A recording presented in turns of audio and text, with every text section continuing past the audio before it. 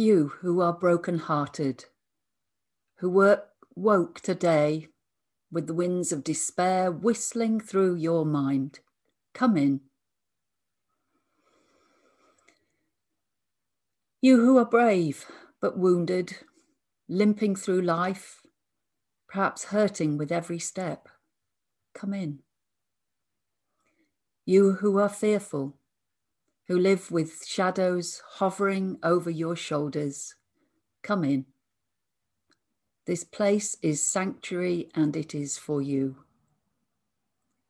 You who are filled with happiness, whose abundance overflows, come in.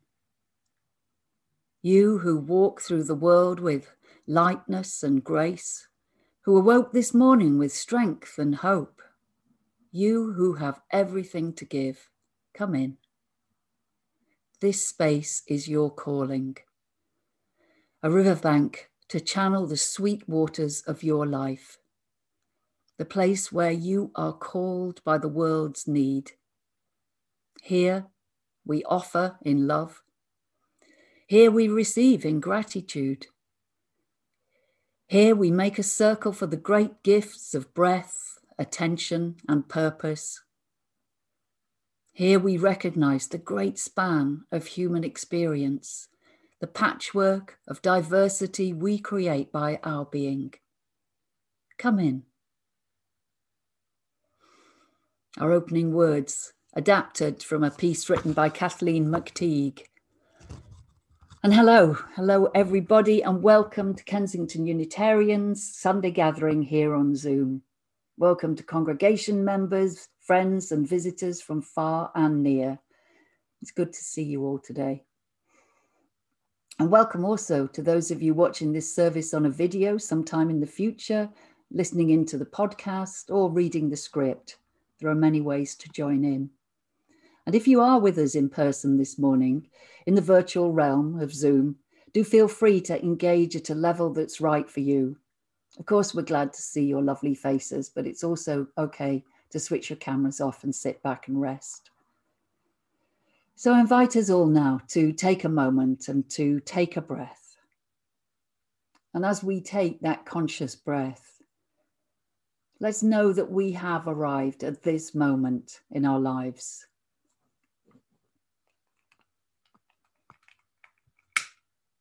As I light this chalice flame, this symbol of our worldwide Unitarian and Unitarian Universalist community, it connects us, one with all. In today's service, we're going to be recognizing Holocaust Memorial Day, which takes place each year on 27th of January. And I'm really grateful to our trustee, Harold Lorenzelli, who has put so much thought into our address today. It seems ever more important, doesn't it, in these days of polarized politics and fake news, that we remember our human potential for inhumanity to one another, and that we recognize that the roots of any Holocaust, those roots begin way back in a society when the identities of certain groups are denigrated, looked down upon, objectified, generalized, when hatred becomes normal. Those roots start to grow when ordinary people like us look away and ignore identity-based hostility. So let's instead try to be the people who stand in solidarity and bear witness to wrongdoing and injustice.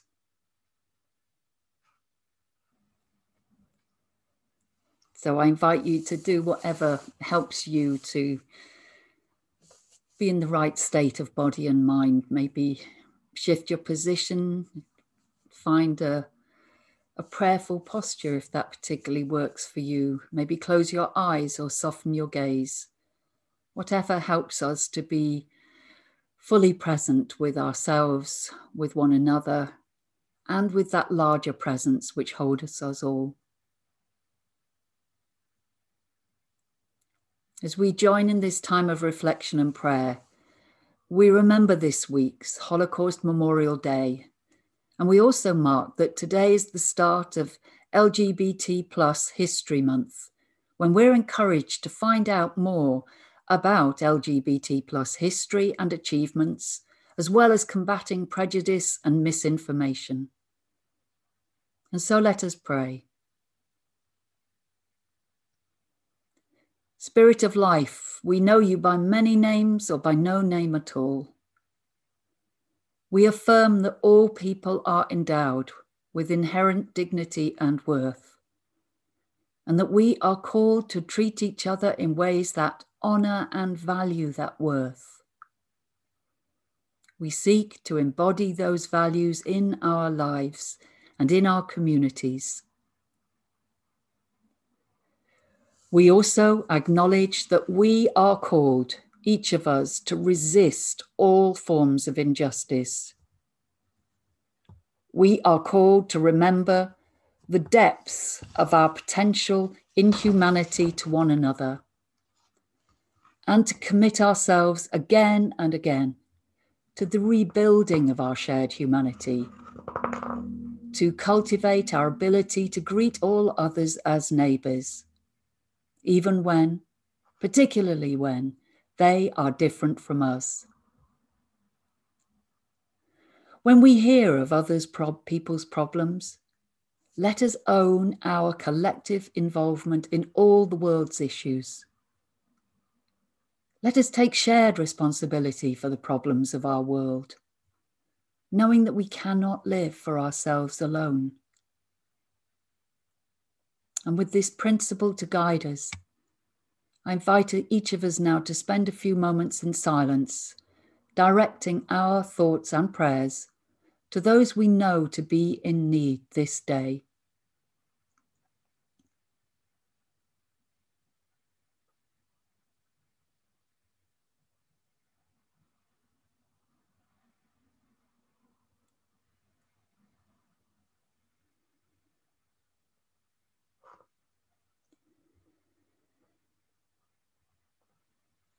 And perhaps in these moments, we can own our individual and collective potential for evil and wrongdoing. Forgive us our trespasses as we forgive those who trespass against us.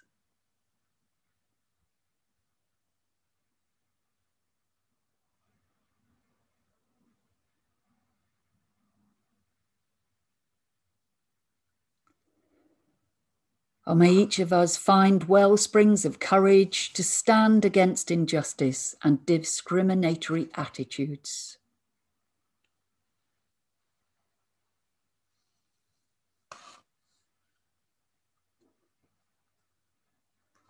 And most of all, let each of us remember our own power, small though it may be, to make things better in this world and in ourselves.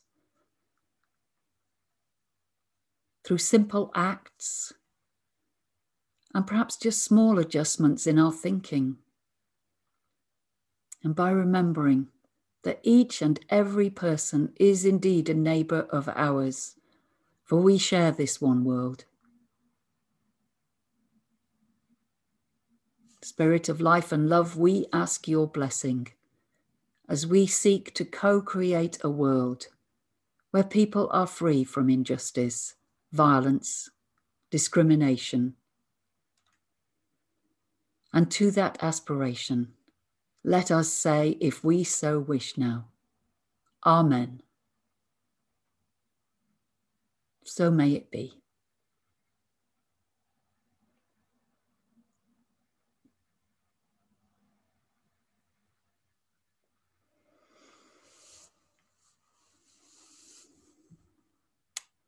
We're going to read the lyrics, Harold and I, of a very moving song written by Clive James.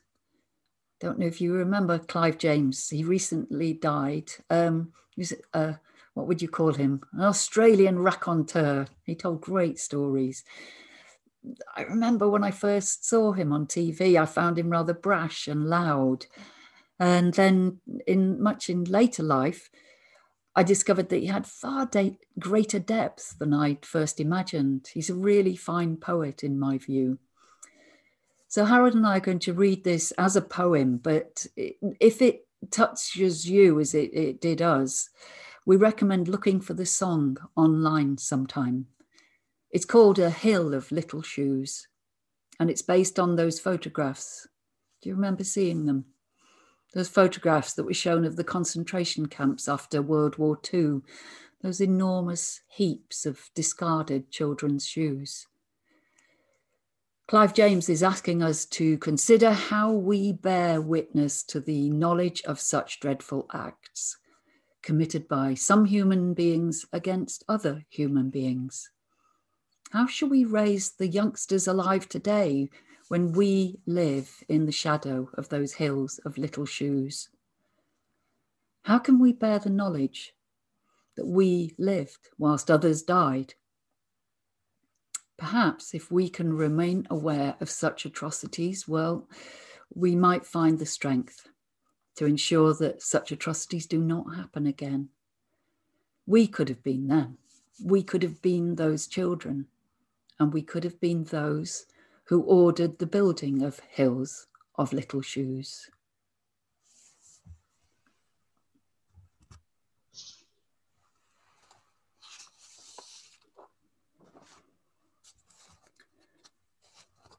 I live in the shadow of a hill of little shoes.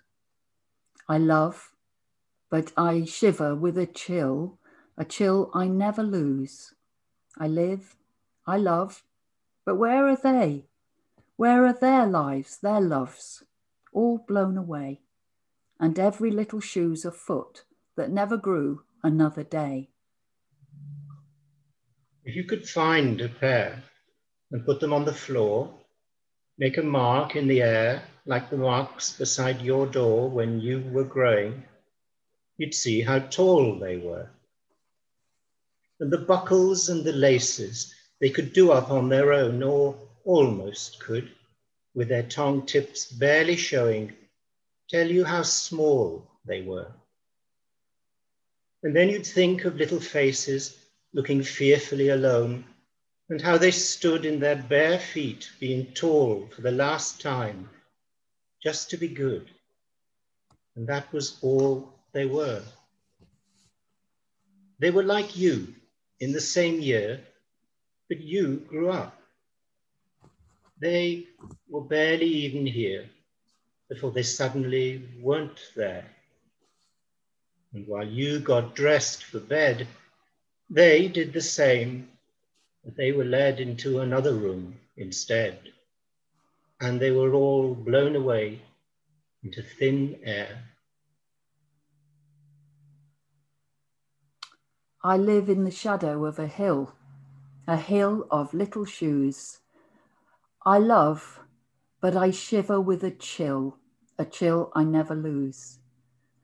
And I caught this cold when I was chosen to grow old in the shadow of a hill of little shoes.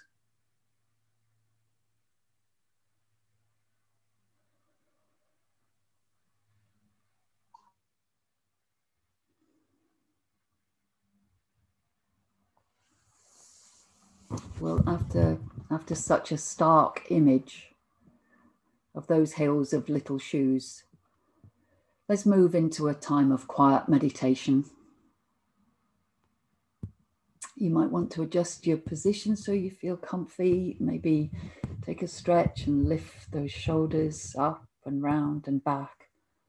Let some of that tension of life fall away if you can. And we'll have a good 3 minutes held in silence together. And there'll be a chalice flame video to focus on if you wish, or do close your eyes if that works best for you. And the silence will come to an end with our second piece of music today, written by the Russian 20th century composer Reinhold Glier, played on cello and viola for us by Abby and Rachel. And if it helps you to have an idea to take into the meditation, here is a very short sentence from the Upanishads, the Sanskrit ancient scriptures. I wonder if this speaks to you today. To direct the mind towards the basic unity of all things and to divert it from the seizing of differences, therein lies bliss. To direct the mind towards the basic unity of all things and to direct it and divert it from the seizing of differences, therein lies bliss.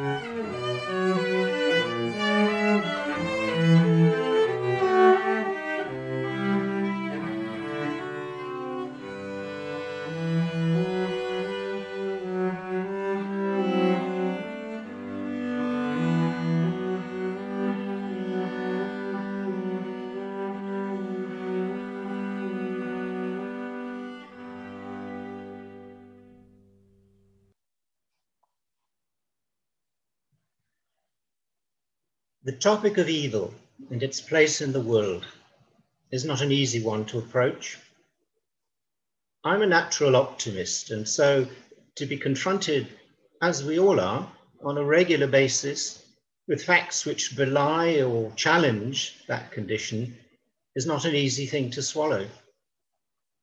If you accept the principle that this is one humanity, though riven, as the hymn goes, then it's hard to escape the conclusion that we inevitably share both the good and the bad that constitutes the human lot.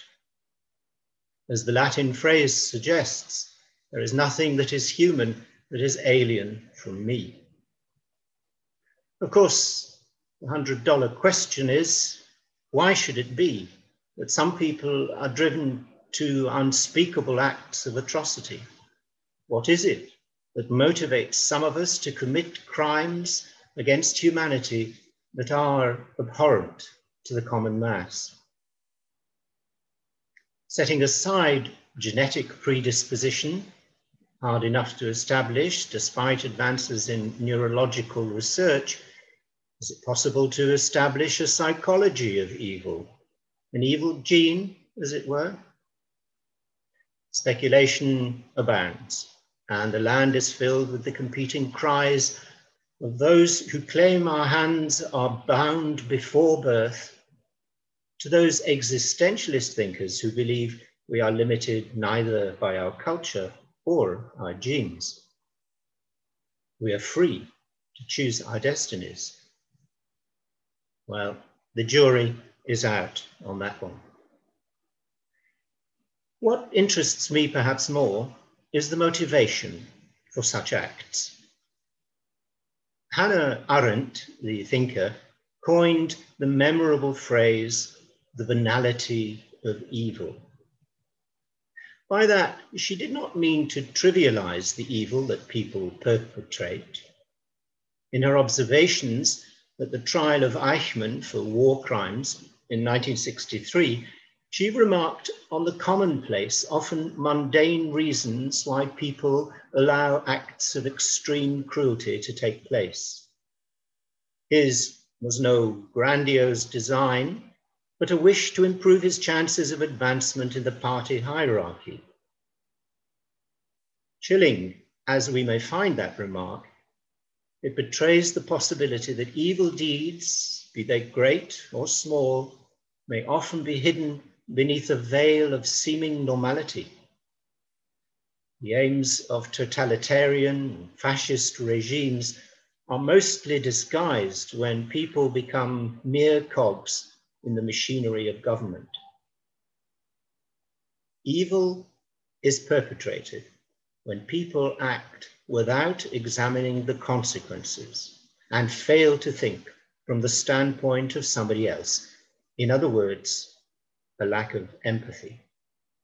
As E.M. Forster famously pointed out, only connect. Arendt relies on the fact that most people will comply, but some will not in conditions of terror. Evil could happen anywhere, but does not. And this is grounds for believing that we will survive. Now, you might find that last remark a little stark, and you'll remember that I consider myself an optimist at heart. So I looked elsewhere to find examples of people's reaction to the existence of evil in the world. The great Russian writer Dostoevsky believed in the innate goodness of the human spirit, and that despite the badness we encounter, we should look to our highest ideals and seek the diamonds amongst the filth, as he put it. He was incidentally suspicious of all social systems and prized individual virtue as the bedrock to spiritual advancement. John Steinbeck was a little more sanguine in his assessment. All the goodness and heroisms will rise up again, then be cut down again and rise up. It isn't that the evil thing wins, it never will, but that it doesn't die. Albert Camus said pretty much the same thing in his novel, The Plague. The plague, a metaphor for man's ability to harm his fellow creatures, may lie dormant for years, only to rise up again for the instruction and misfortune of mankind. A surprising source of reflection came from the pen of Isaac Asimov, the writer of science fiction.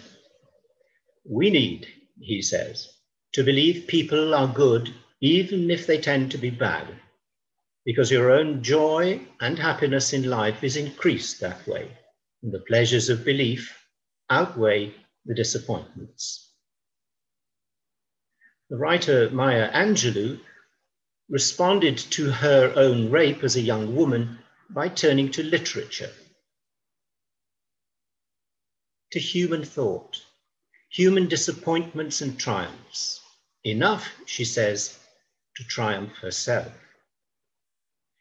She upheld courage as the indelible individual capacity to create ourselves daily as Christians, as Muslims, as Jews, as thinking, caring, laughing, loving human beings.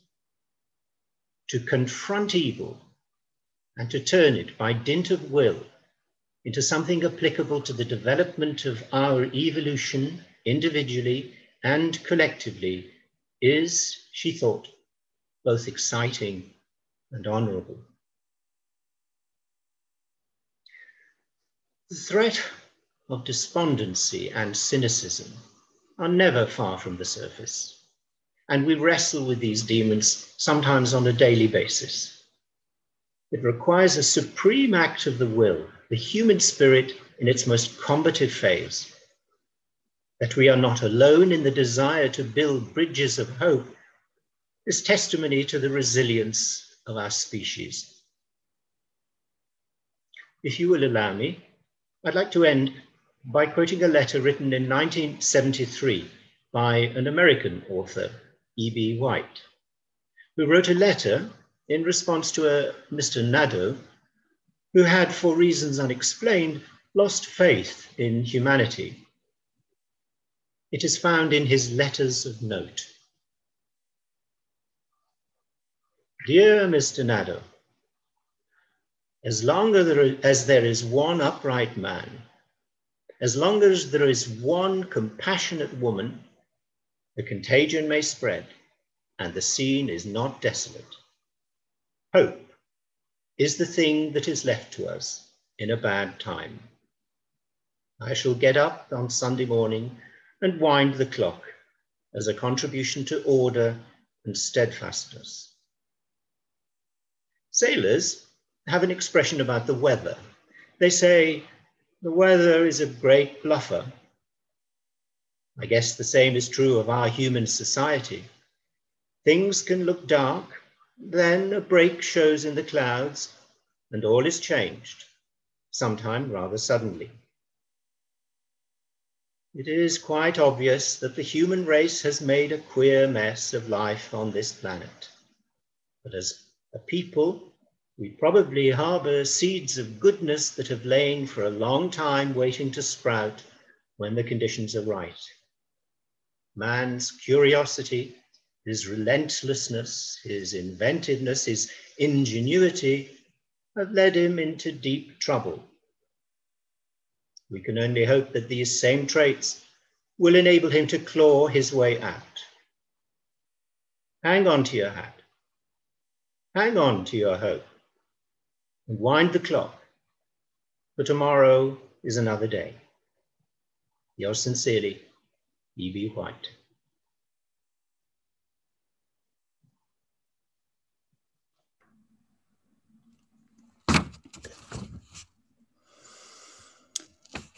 Thanks to you, Harold, for that really thought-provoking piece. Really appreciated you writing that.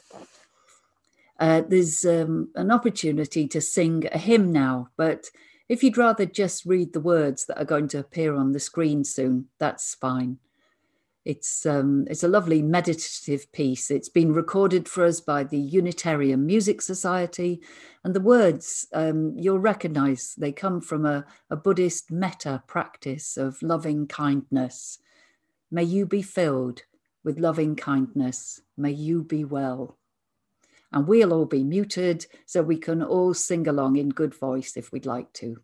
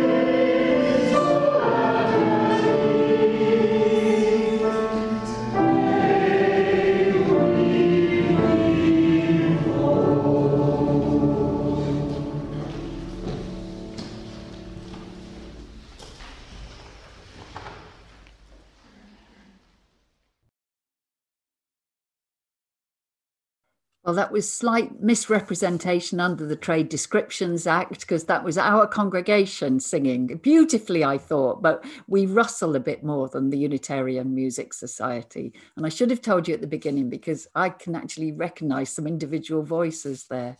Nice to hear our congregation singing.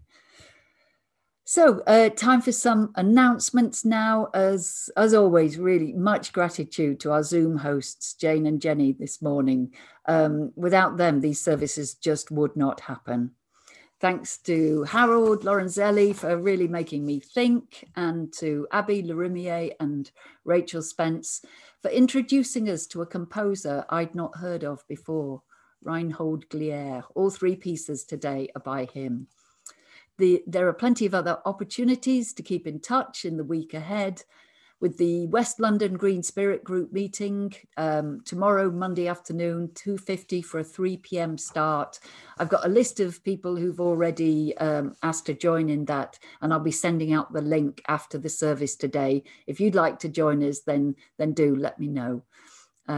It's going to be a celebration of the early spring festival of Imbolc. And then there's the coffee morning at 10:30 on Tuesday. And if you'd like to join a Heart and Soul session one evening this week, I think it's Friday and Sunday, do get in touch with Jane, as there may be a few spaces left. And do drop us a line, an email, if you're quite new to our Sunday gatherings. It's always good to hear from people. And thank you everyone who has made a donation recently or taken out a standing order.